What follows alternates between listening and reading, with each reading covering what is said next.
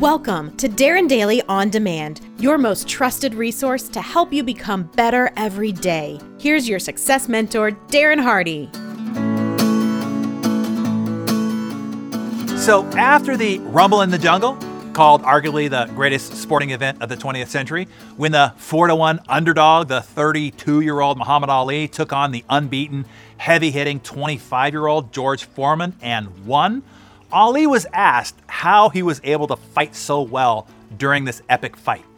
Ali famously answered, "The fight is won or lost far away from the witnesses, behind the lines, in the gym, and out there on the road long before I dance under those lights.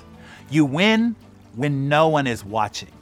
When four-time Olympian Simone Biles pulled off the unprecedented triple-double, 3 twists with 2 flips in the floor event, and the spectacular double-double, 2 twists and 2 flips on the balance beam event, the magic wasn't what she did during that floor exercise or that balance beam event that mattered.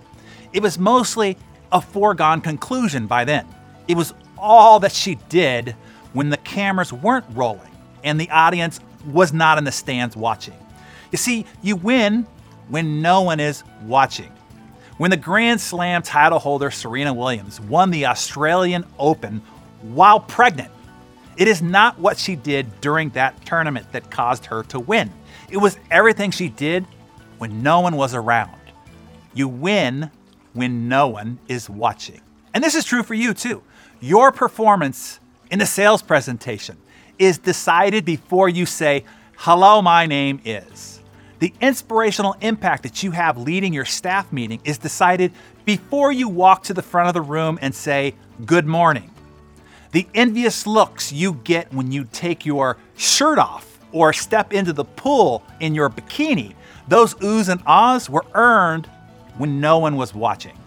The value of this Darren Daily was decided before the lights were shining and the fountain was turned on and the cameras were rolling. It was decided in the hours that I put into the thought, the drafts, the edits, and the preparations, all things that happened when, none of you were watching.